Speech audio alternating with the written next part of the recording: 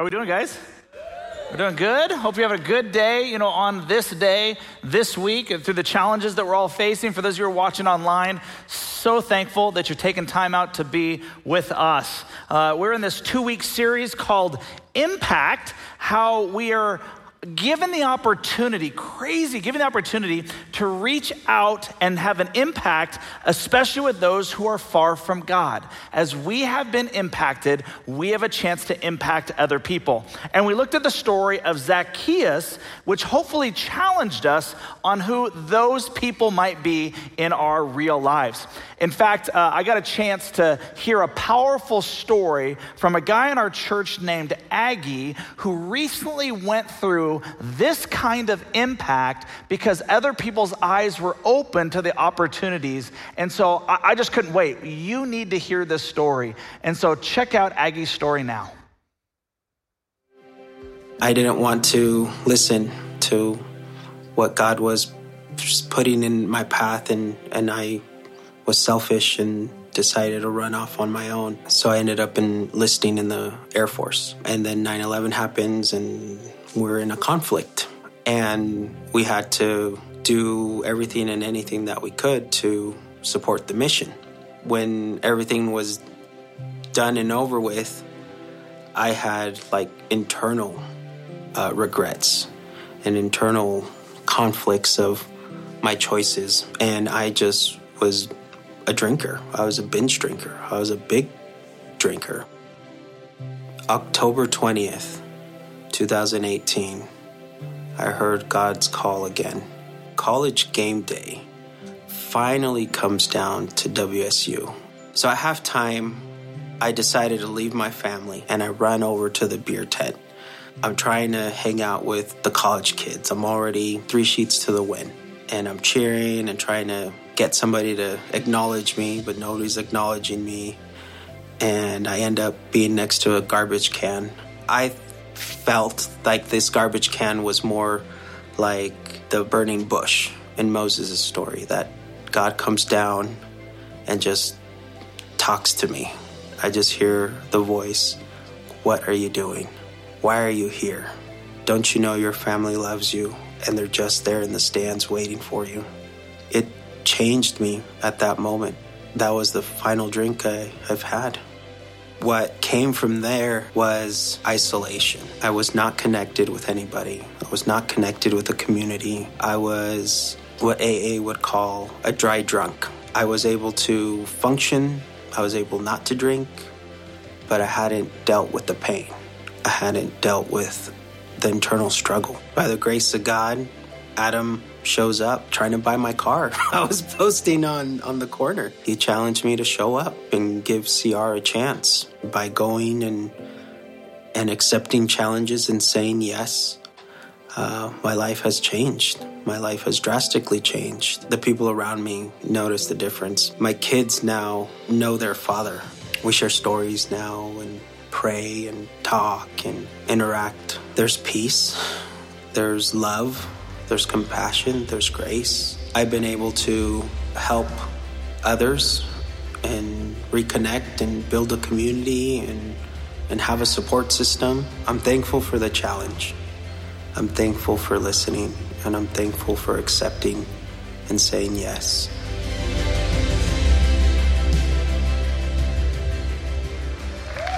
Isn't that awesome? That's the picture of the gospel. That's the picture of the good news. That's the picture of what we've been talking about and we'll continue to talk about on this day. In fact, hopefully you got a chance, to listen to the video that I promised to be sent out this past week on masks and vaccines, and again, to help us all navigate this challenging season. And if you didn't get it and you're wondering what I'm talking about, please come see myself, put it on, a connection card, let a pastor or somebody know in the lobby or online, put it in the chat. We'd love to make sure that you get that in order for you to see how we're trying to navigate this by trying to honor God, honor his people, and honor the mission he's called us to be and do. Now, every year as elders, we talk to a bunch of people and we begin to process, God, are you leading us to actually invite another elder to join our team? Are you leading us? Is there another godly man amongst us that has just been so faithful in how he's living and how he's leading in so many areas that the Bible talks about in the New Testament? And so we always sit down every year in the fall and just process through just a whole list of names, and we just pray and we pray and we pray and we have discussions, and then we begin to invite people in the process. And it is not an easy process, I'll just tell you that right now. It's almost a year-long process to get to this point, but one man, has gone through this process and has proven himself to be faithful to Christ, to his family, to our church, to the mission of what God has called him to be and do. And his name is Seth Short. And so we want to introduce, as part of our bylaws and the way that we, have run things here, we're an elder-run church, meaning that we are asking you over the next week to give us any information that might disqualify Seth from being a candidate to move forward as an elder. And so here's what that means. You have to actually write something up, and then you actually have to sign it. Anybody who doesn't sign anything, it gets thrown away. And then you'll be followed up with by an elder or the elder team if there is a biblical objection. I don't want to hear he doesn't have enough hair. That's not a biblical objection. That is a personal preference. So we want a biblical objection. See, we're getting along already. It's a biblical objection in order to be able to move forward. And as we walk through that, if there's no biblical objection that can be substantiated, then 2 weeks from this day, we'll be introducing Seth and bringing his wife, Julie, on stage, laying on hands, and specifically designating him as an elder. And so we're very, very excited, about presenting him to you on this day. Now, I want us to think as we start, on this second week of this Impact Part 2, I want you to think for a second the most impactful thing that someone has done for you. Now, last week I asked, who's the first person that comes to mind when I say someone who's impacted you? Now, it could have been something great, it could have been something small, but I want you to process for a second, who is someone that has impacted you the most? What was somebody that just was so significant and so impactful in your life? And what was it that they did?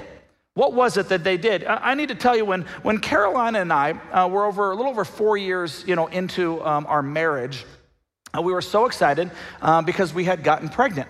And so we're just like, wow, we can't believe this. And yet it wasn't until about 7 to 8 weeks later that we went in and we were told that she was going to suffer a miscarriage. And it was just devastating. We're 25 years old at the time, and we've never gone through anything like this. And I felt so helpless as I watched my wife just go through the physical, emotional, and spiritual suffering that she was going through and the suffering that I was going through. And many of you know exactly what I'm talking about. But what was so impactful about that specific day and season in our lives is there were some dear friends of ours who worked at the church with us named Don and Bridget Brewster. And they happened to live down the street from us. And you know what they did? They called us up and they said, "You're coming over to our house." And we said, okay. So we went over and they gave us a meal. And then they let us watch movies together. And we laughed and we cried and we watched some more movies together. I think we watched the entire Godfather series, I think, if I was gonna be specific, just to get our minds completely numb and completely off of what was going on. But here's what I can tell you. God used them in a very specific way. They didn't have to say anything.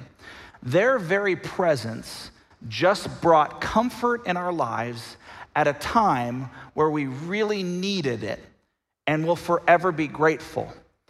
Now, if something like that has ever happened to you, here's what I can say, is that when Dawn and Bridget, if they ever went through any little struggle in their life, I'm talking something that I'm like, they might need a little encouragement in this day. They might need some help, to move. They might need somebody to come alongside them and anything. Guess who was the first to jump in with excitement, right?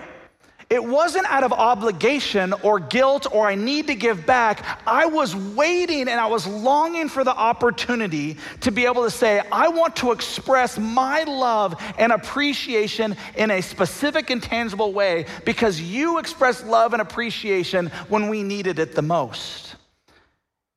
And isn't that the way it's supposed to work?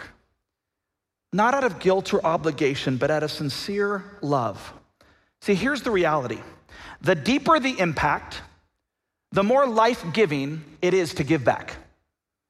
The deeper the impact in our lives, the more life-giving it is to give back to those who have given to us. And the greatest part, one of the greatest parts about being a follower of Jesus Christ is that Jesus is the model of what true impact looks like, isn't he? He is the model. He shows through his words and actions how he impacted people who would never be the same again. He gave life, purpose, legacy, defining impact to those who would come after him. So the question is, how did he do it? It might best be illustrated in a conversation that probably was a little tense and awkward, for his followers, specifically his disciples. You see, in Mark chapter 9, we read, after they arrived at Capernaum and settled in a house, Jesus asked his disciples, hey guys, what were you discussing on the road? But they didn't answer, because they had been arguing about which of them was the greatest. That's awesome, because that's what competitive people do.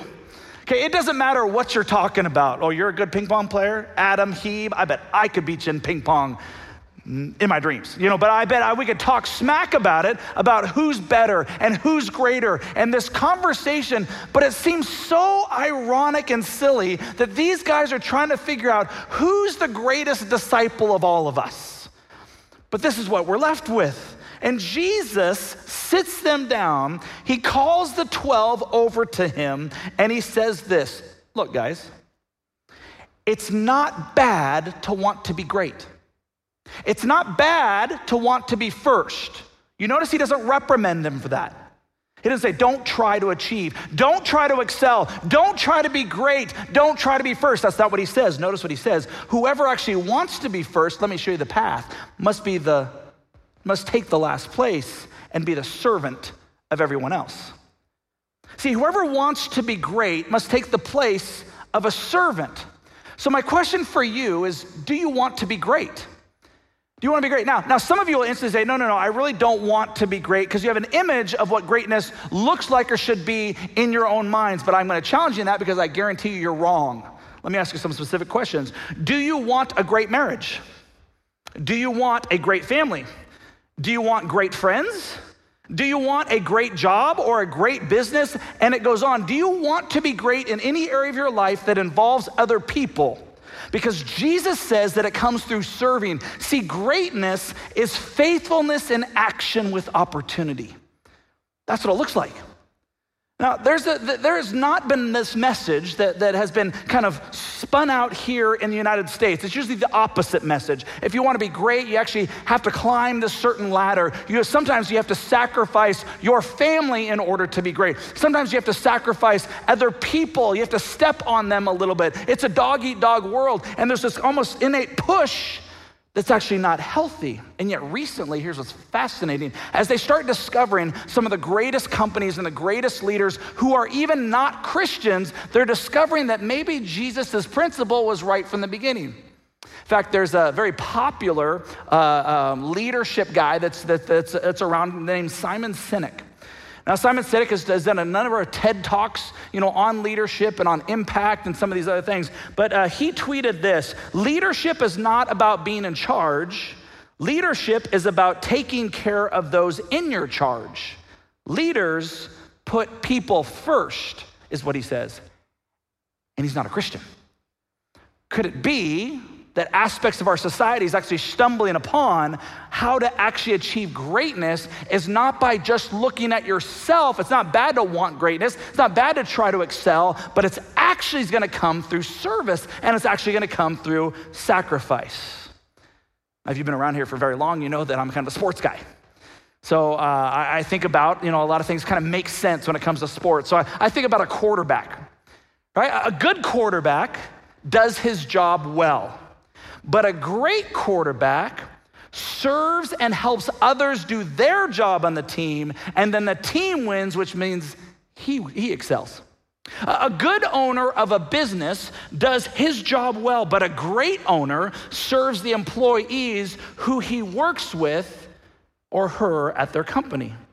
A good husband does his role in the marriage well. That's what a good husband do. But a great husband finds ways to serve his wife so that she can do better in her role. Does this make sense? You can be good, or we can become great. Jesus tells us another story where the disciples kind of mixed it up. In fact, this is a story about two of Jesus' closest followers named James and John. Now, they got a nickname called Sons of Thunder.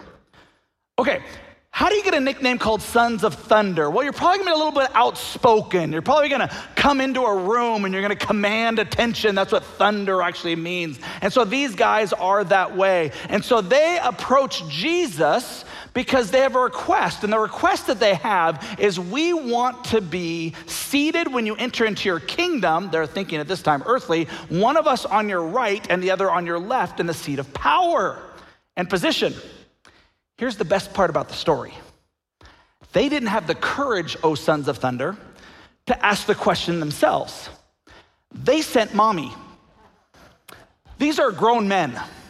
And the grown men, the mother comes and says, Jesus, I have a request on behalf of my sons. That's hilarious in and of itself.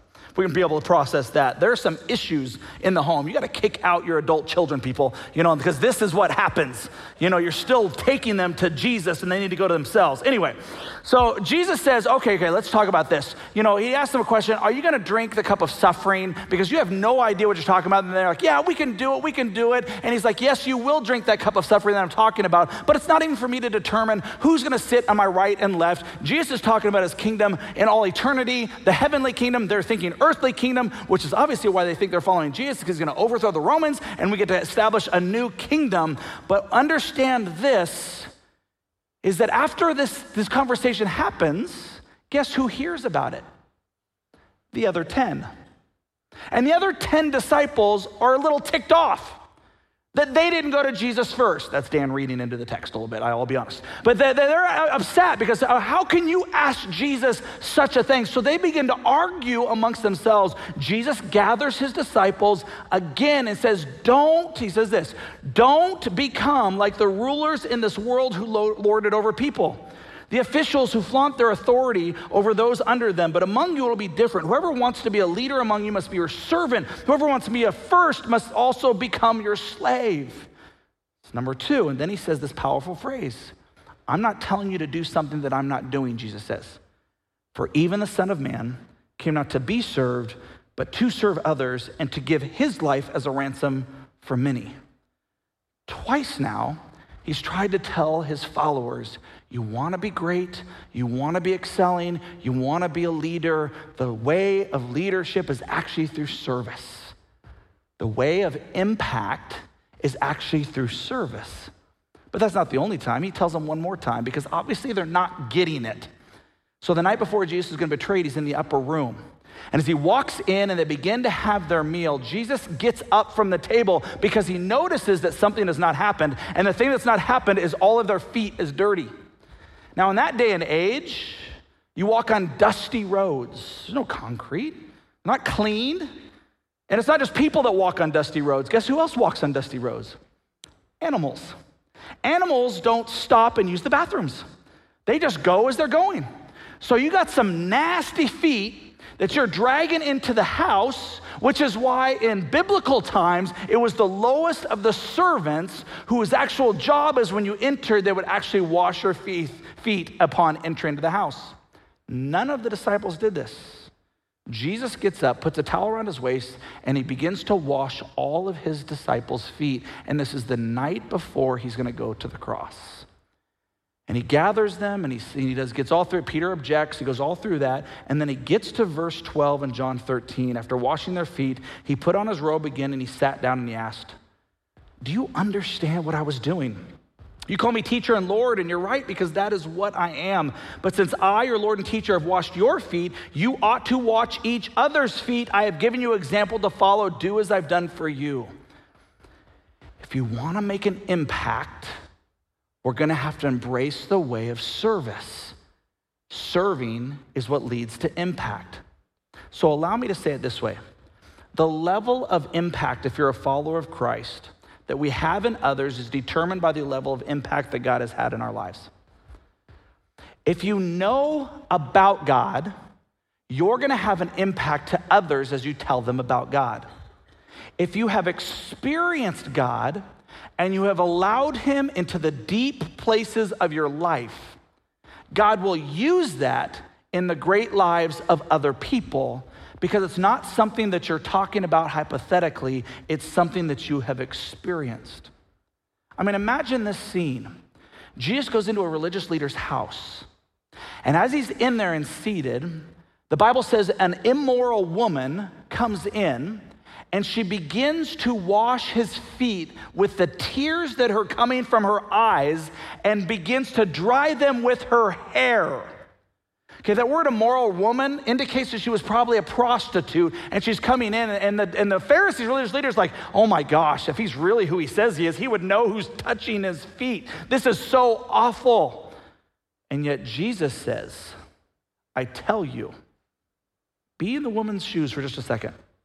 Her sins, and they are many, let's be honest, have been forgiven. So she has shown me much love.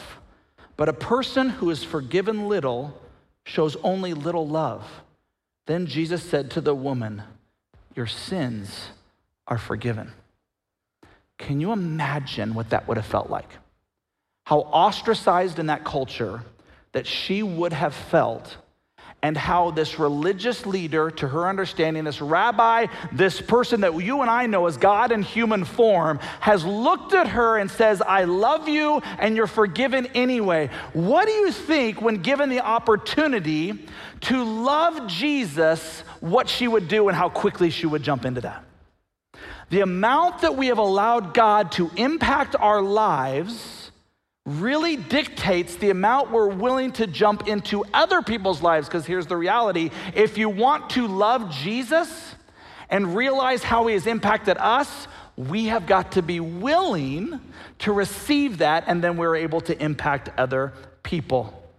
In fact, Romans chapter 5 says it this way: when we were utterly helpless, all of us, not just this woman, Christ came at just the right time and died for us sinners. Now, people would not be willing to die for an upright person, though some might perhaps be willing to die for a person who's especially good. But God showed his great love for us by sending Christ to die for us while we were still sinners.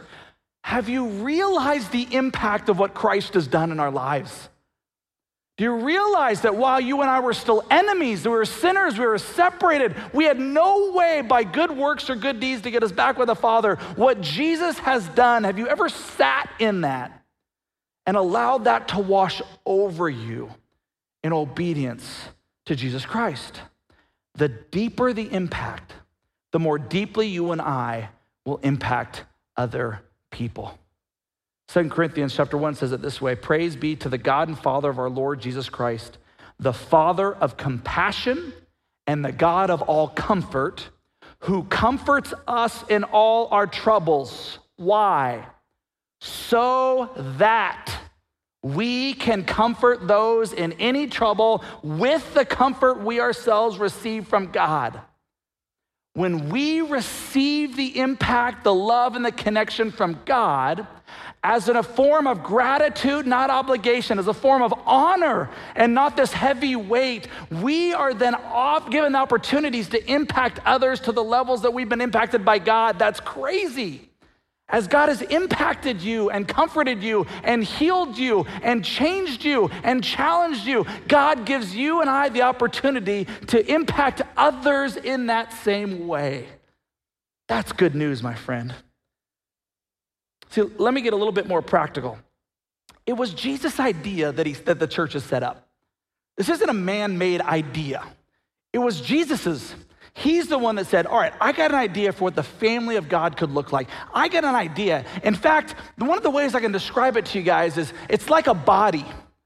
There were a group of people, and it's like a human body, and we have different parts of our bodies, but every part is important to make up the body. The body doesn't function to its full capacity until every part does its work. See, God has called every person to have an impact in and through his church.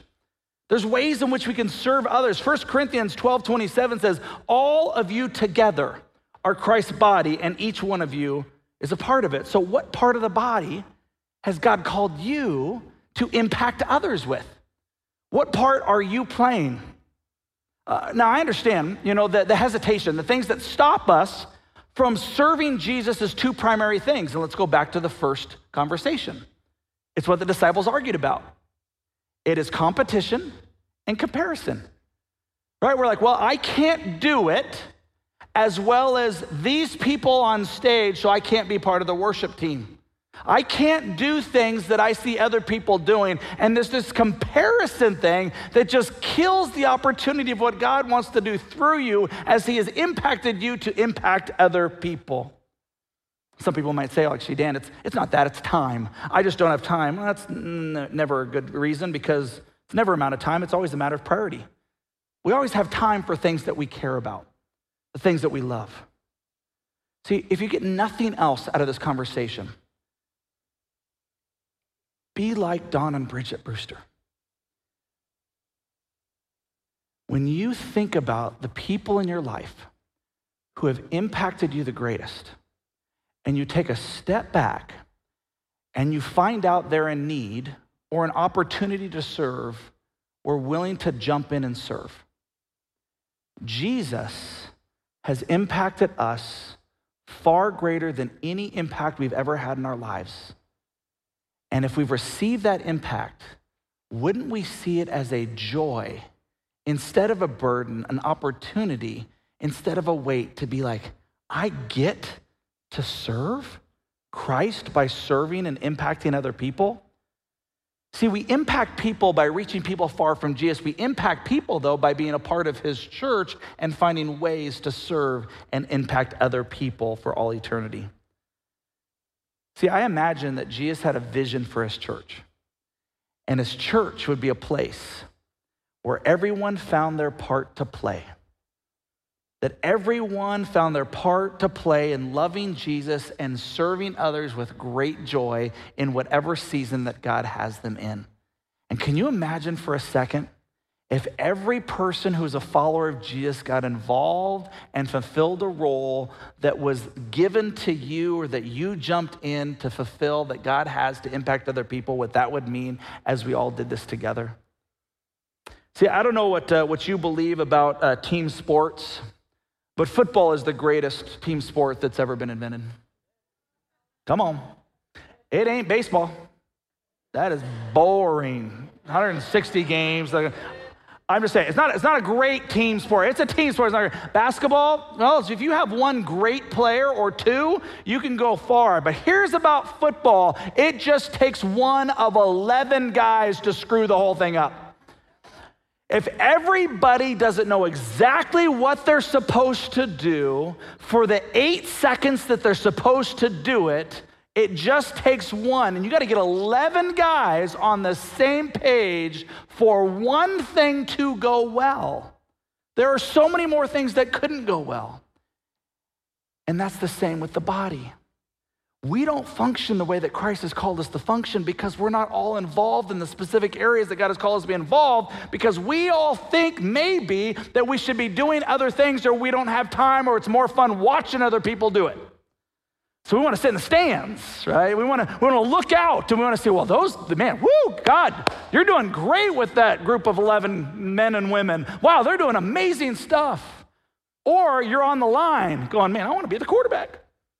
But you can't throw. But I still want to be the quarterback, because they get the spotlight on them. Or I want to be the receiver. I'm like, you can't catch, but you can block. And the receiver can't block. And the quarterback definitely can't block. Tom Brady is old bones. He cannot block worth anything. He can throw, though. He's pretty good at that. I just want to remind you. As you process through this week, all I'm asking you to do is sit back and think about how Jesus has impacted your life. And out of love and grace and compassion, we get an opportunity to impact other people. What part are you playing as part of that body? In fact, even more specific and tangible, I'm going to give you 30 seconds, whether you're online or whether you're here. And you might be online right now thinking, what are you talking about? I'm online. There's not a part that I can play until the COVID variant is completely wiped out and this whole COVID thing is done. That's not true. There are so many opportunities online midweek from home that is needed if you would just reach out. So here's what I want you to do. I want you to go online, even right now, grab your cell phones, and go to vrl.church give/serve for a specific and tangible way to jump in and be a part of what God is doing. In fact, we're gonna see, as you just take, I'm gonna get 30 seconds of silence, just to pull it up on your own screen and just start scrolling, and I'm gonna see what God does in your hearts, whether you're watching online or whether in the room right now. And then I got one little thing and then we'll wrap up. So 30 seconds, ready, go.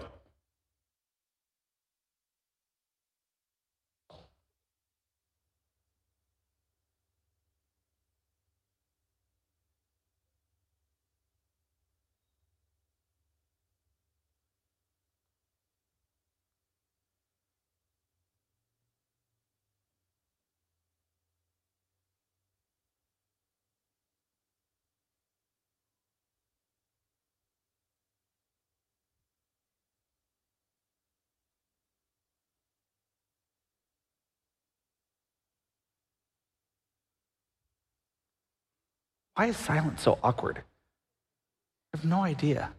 We're in a culture that has so much noise. Let's begin to embrace even some of that silence. Guys, these last couple years have been really tough for a lot of people. But what's made it manageable and what's allowed us all to get through is that we've not gone through it by ourselves. Jesus has been with us the entire time, and so have other people who are followers of him. As we continue to move forward, and as we even look at Vision Night, that is Sunday night, we have an opportunity to realize what we can do together because of what Jesus has already done for us. Think about that impact. Let's pray. Jesus, thank you so much for leading, guiding, directing our steps. And I pray, Father, that you would just help us, lead us, and guide us to what that looks like. And if we're already serving, I know so many people are serving and so many people are doing so many things so well for your kingdom. Father, may we not overextend ourselves. May we truly be looking out for other people who can join us in the opportunities that you give for us to serve. We love you and we thank you. It's in Jesus' name that we pray. Amen.